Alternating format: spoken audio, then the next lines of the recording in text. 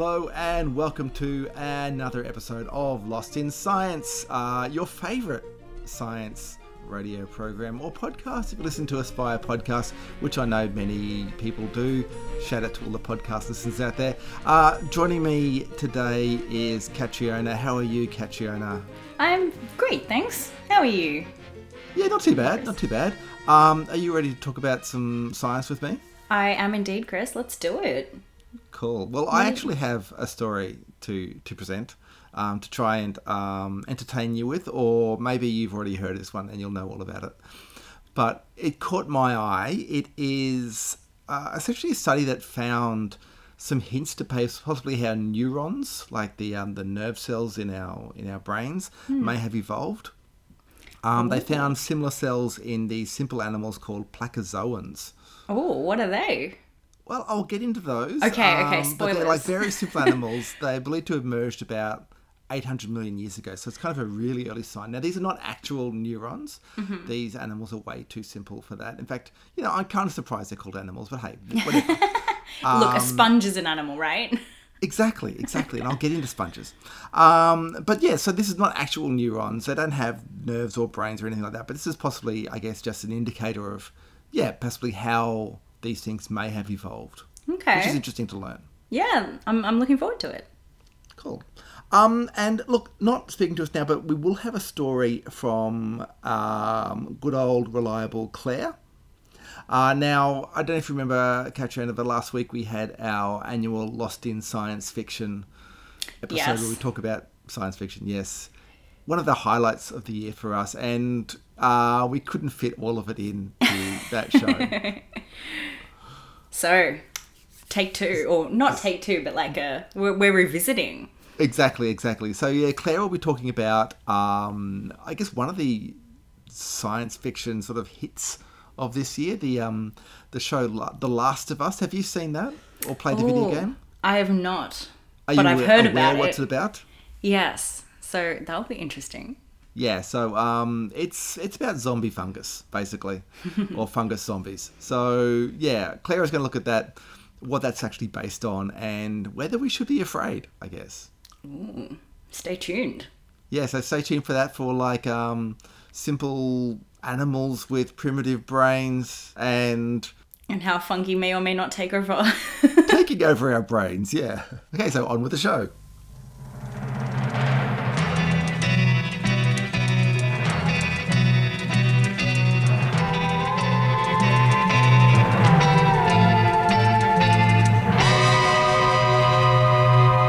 Alright, so Catriona, you'd be a bit of an expert on evolution, wouldn't you?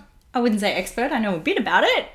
I mean, come on, you're a biologist, aren't you? And broad term biologist, I think. Okay, well, so I know there are a lot of biologists out there, but like evolution is basic to biology. It's kind of the thing behind it, is my understanding. I mean, I'm speaking as a non-biologist here.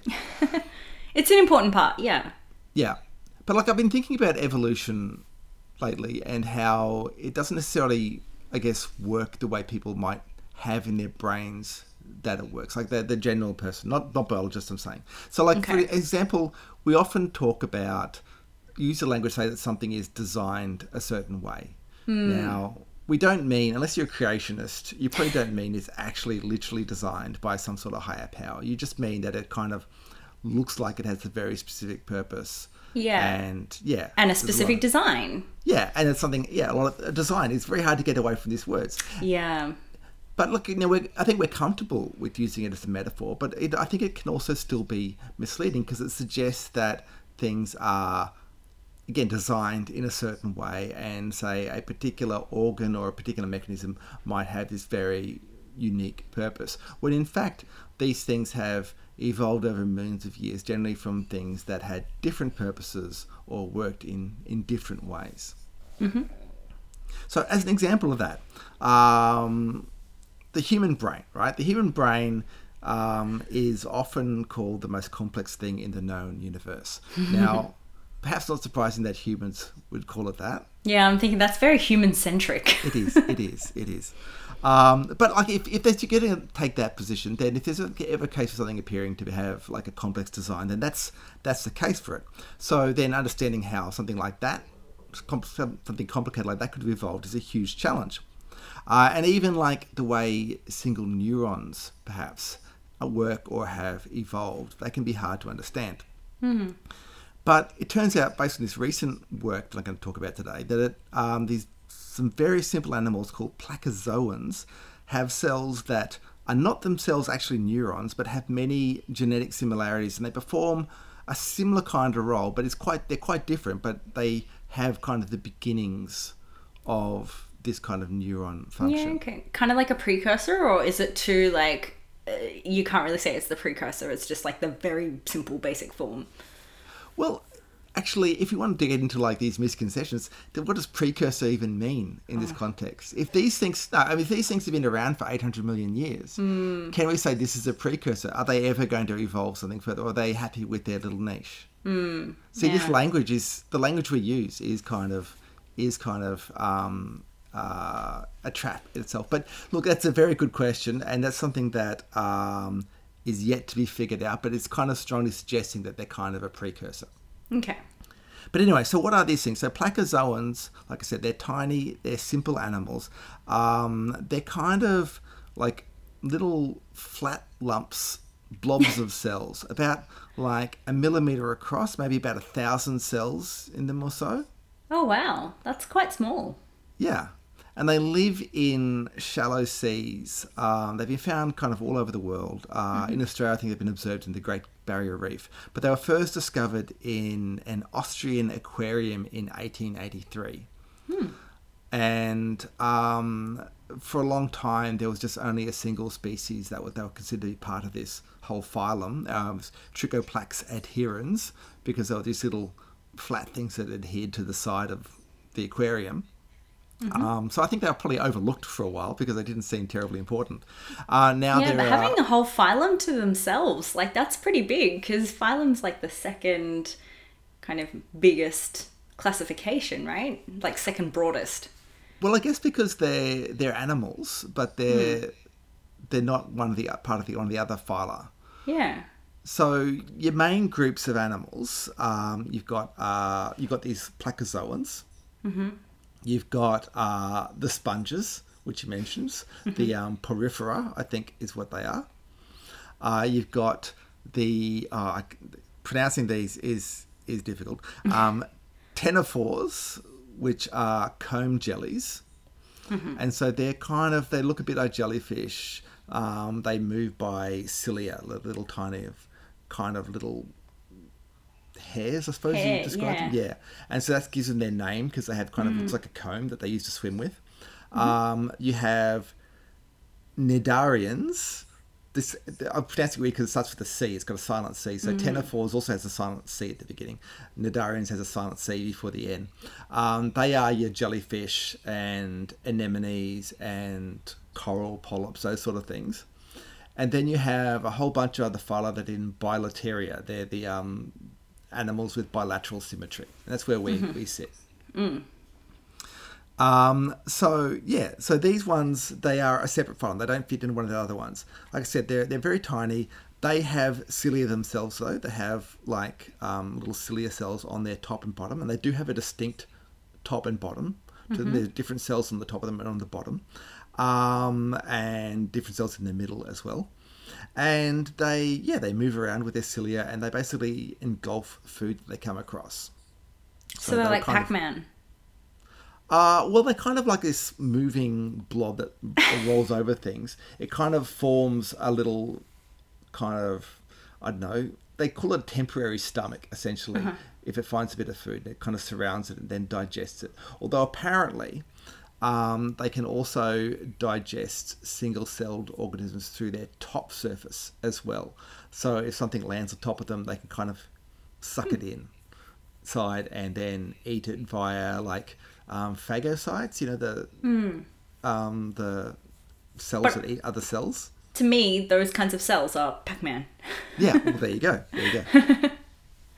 So anyway, so they move around like this, and apparently they control their movement with these peptides. Their peptides are kind of protein fragments, I suppose you could call them. These ones are called neuropeptides, and they're emitted by certain cells called peptidergic cells.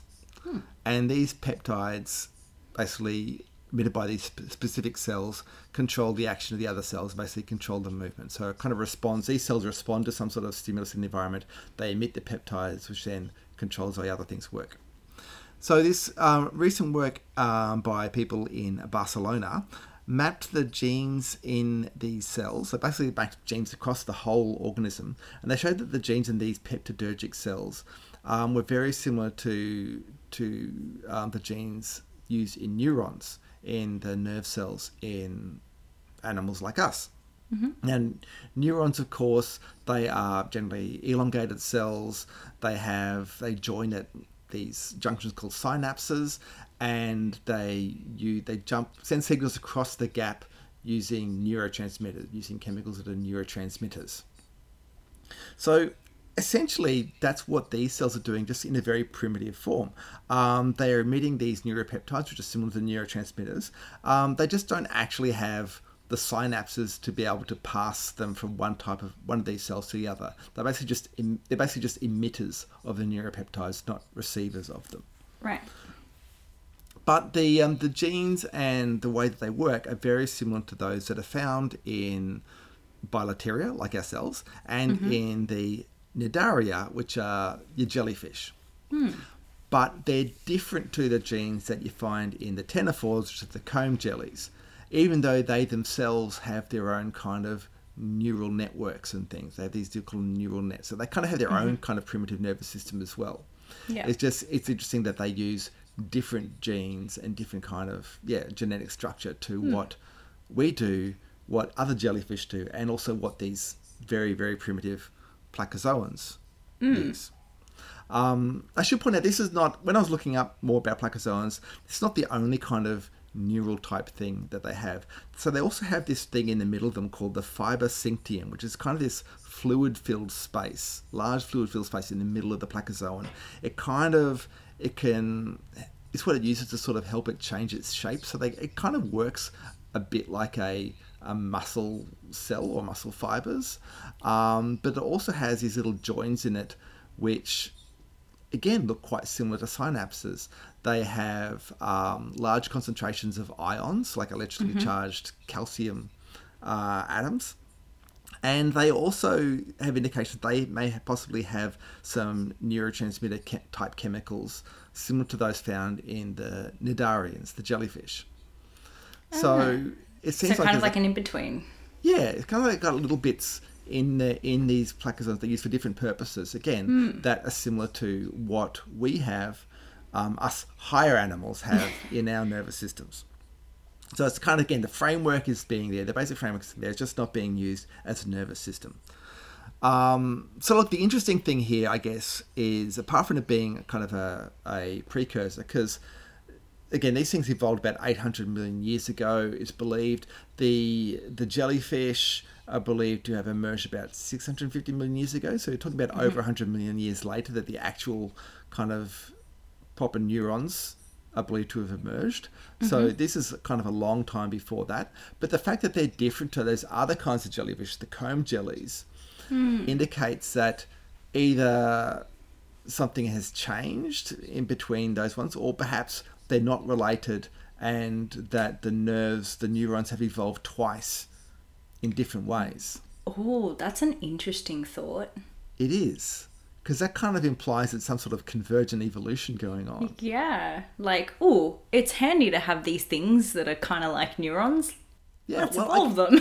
I guess that's the thing. So you've got these, I guess the placozoans, again, they've been around 100 million years.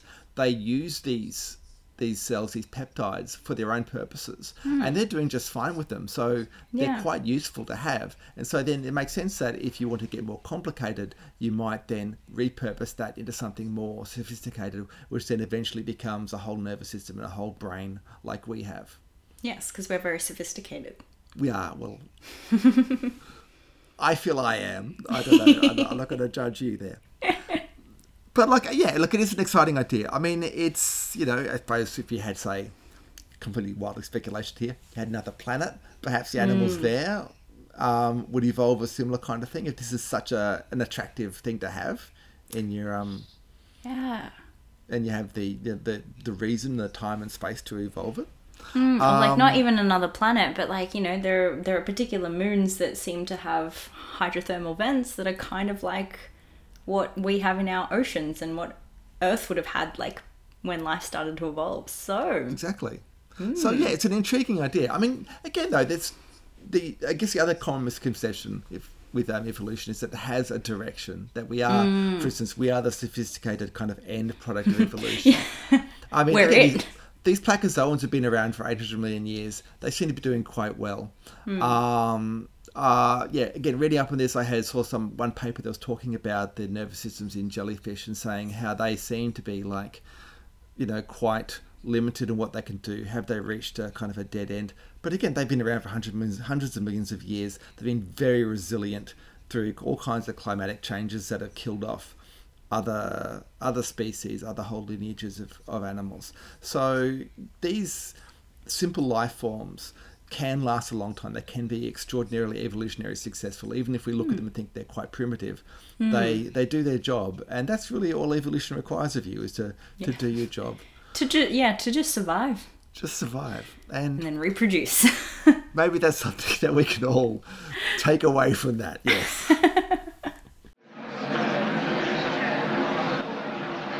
What are you onto?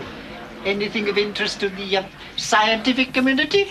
Together, you and I are going to make the greatest single contribution to science since the creation of fire! It's a big scientific experiment. What do I know? Across Australia on the Community Radio Network, you're listening to Lost in Science. So, Stu, Chris, this week I am taking us back to the fungi zombie epic of 2023, starring Pedro Pascal. It is, of course, The Last of Us. Have either of you seen it? Oh, yeah. I've seen some of it. Some of it. Yeah. Enough to know it's an adaptation of a video game, though, right? Which was also called The Last of Us. I mean, that video game where they're fighting the mushrooms, Donkey Kong, isn't it? Like Mario Brothers. Mario. Mario Kart. Super Mario World. Yeah. Super Mario World. It's a meme. No, I mean, no. yeah, I you could pick up that it was from a video game, the way the story kind of progresses in side missions all the time. There's a lot of side missions. Yeah, it was great fun though. There's a lot of sort of like first player action. Like you can really sort of get down into the nuts and bolts of the games. Like, that'd actually be quite fun to play. I kept fighting like health my packs, remote like off medipacks screen and to things, reload. and they build up their life. And, but for those who haven't seen it, the main premise of the show, it's a sort of zombie apocalypse where overnight human society descends into a dystopian shambles when a mind-controlling fungi known as cordyceps gets into our food chain and starts turning ordinary folks like you and I into terrifying biting monsters, and sometimes even worse, clickers, which have these massive mushrooms growing out of their heads and can't see but can hear very well. And they all share a common fungal sensory understanding, which is even more terrifying. So if you alert one of the fungi zombies to your presence, then the rest of them come running. It's pretty scary.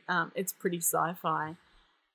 But what's even scarier is that this game and the TV show, it is all inspired from a real life fungus, and one that you've probably seen if you've ever seen the original Planet Earth series. It's one of the early David Attenborough's, maybe 2006. Incredible documentary, totally incredible.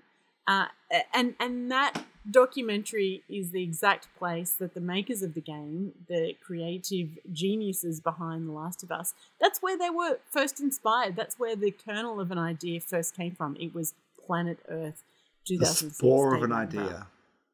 What's that? The spore of an idea. So they were just sitting around watching TV, trying to work out how we're going to come up with a good video game. Yeah. And that's why we should all watch more nature documentaries because good things happen. Did their first game involve like lions chasing down wildebeest or something like that? Well, the same people directed Chernobyl. So they're really into sort of like, taking inspiration from some of the sort of large scientific what ifs or, tragedies and disasters that could be and have been. But just to go back to David Attenborough for a second, because this for me was quite formative as well.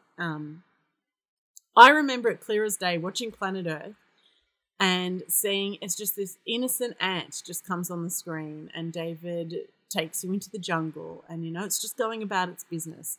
But you know something's not quite right when David tells you that the ant is giving the telltale signs it has been infected with a mind-controlling fungi. And then it is all on. The music's amping up. Things are getting weird. And it's a real descent into terror in 3 minutes. We see the ant's nervous system be taken over by the parasite. It starts moving upwards towards the highest branches to position itself in preparation for sporing. Oh my gosh. It then fixes its jaw, its mandibles onto a leaf and surrenders to the fungi. So that's when it, dies. I use in loose sort of air quotes. But over the next 3 weeks, the fruiting body of the fungi starts to sprout and fruit out of the ant's head. And you see it in Planet Earth. It comes out of its head. It takes 3 weeks, and then it releases the spores onto all the unsuspecting ants below. Honestly, rewatch that. It is absolutely incredible. It is bone-chillingly scary. Scarier than, any wildebeest being taken down by a large predator. It's scarier than it has any right to be, and I think that's what the filmmakers saw when they, started thinking about turning this into a TV series and a game. But the ant doesn't like run around biting other ants, does it? Like it doesn't, and they don't like. No, and you know what? It's true. But what's even more scary is the other ants know that something's up, and they will take that ant that's been infected, and they take it as far away from the nest as possible and leave it there. So they know if an ant has been infected, and they will do everything that they can to keep that ant the furthest away from the nest as possible. So no, the ant doesn't go around and bite other ants, but even just being in the general proximity is sort of scary enough. Well, I guess that's the other thing with that, because The Last of Us, even though it's based on the fungus, it is a zombie story, so it follows the zombie rules with running around biting, that sort of thing. But you can kill the zombies in that sort of thing, whereas if they kill the ant, the fungus is still going to grow. Yeah. So, they can cut off its head or whatever like you do with a zombie, but then you've got this still infected carcass that's going to just very much, you got to take the zombie ant away. It's scary, isn't it? It's very scary. And, obviously when you think about some sort of parasitic fungus that's going to take over your brain, you think about, could it do that? Should we be afraid of a cordyceps evolving to be able to parasitize us and make us do their bidding? And there are thousands of different types of cordyceps, or as they are now known, Ophiocordyceps, and they parasitize different insect species. And as David Attenborough says, they keep insect populations in check in the jungle. So the more numerous the insect, the more likely it is to be intercepted by cordyceps and sort of keep everything in balance. So I thought that was a sort of rosy view of a terrifying parasite in the jungle. Is there any species we could think of that's overpopulating this planet at the moment?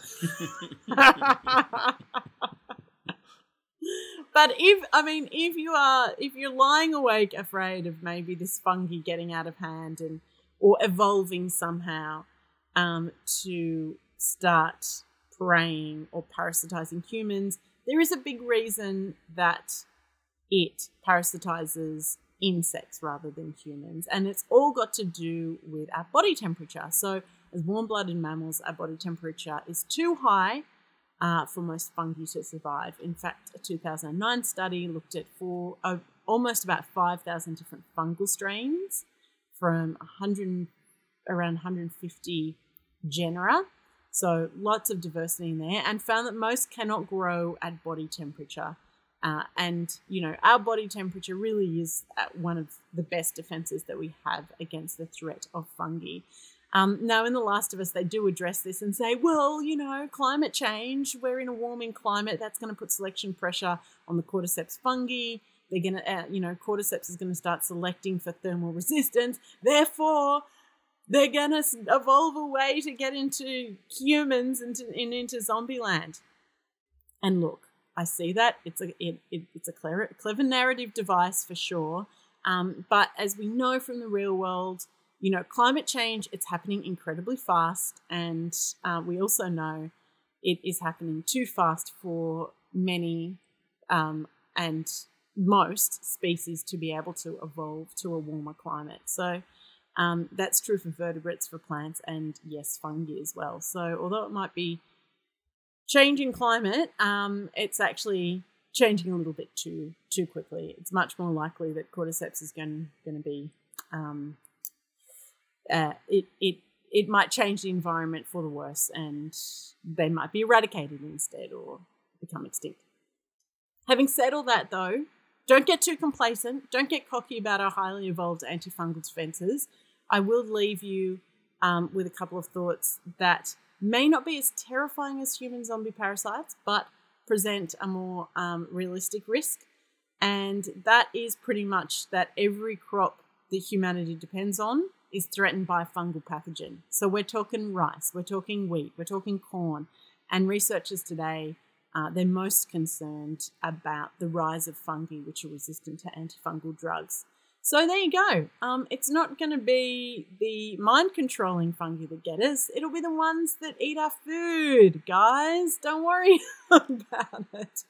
But I do encourage. Look, what I am encouraged by is an interview I did a couple of weeks ago with Dee Carter, and she's a microbiologist, and her group identified antifungal properties from, if you can remember, the honey ant. So there it is. Maybe the solution to, the ants, the zombie cordyceps and the zombie ants could in fact be the ant itself. So there you go. Ain't nature terrifying and amazing?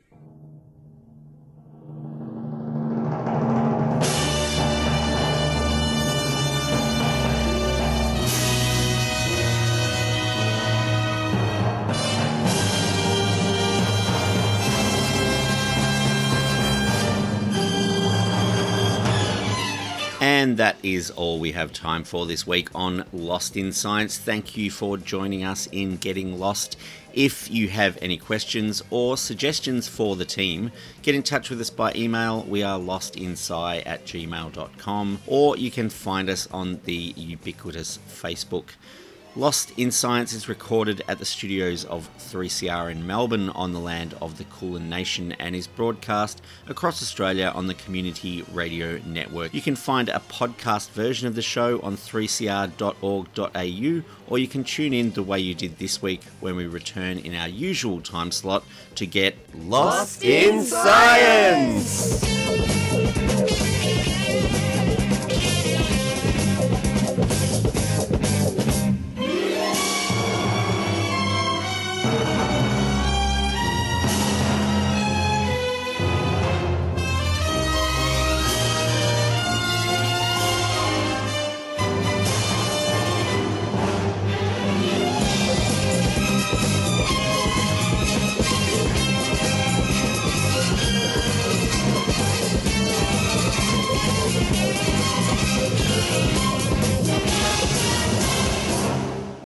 Thanks for listening to a 3CR podcast.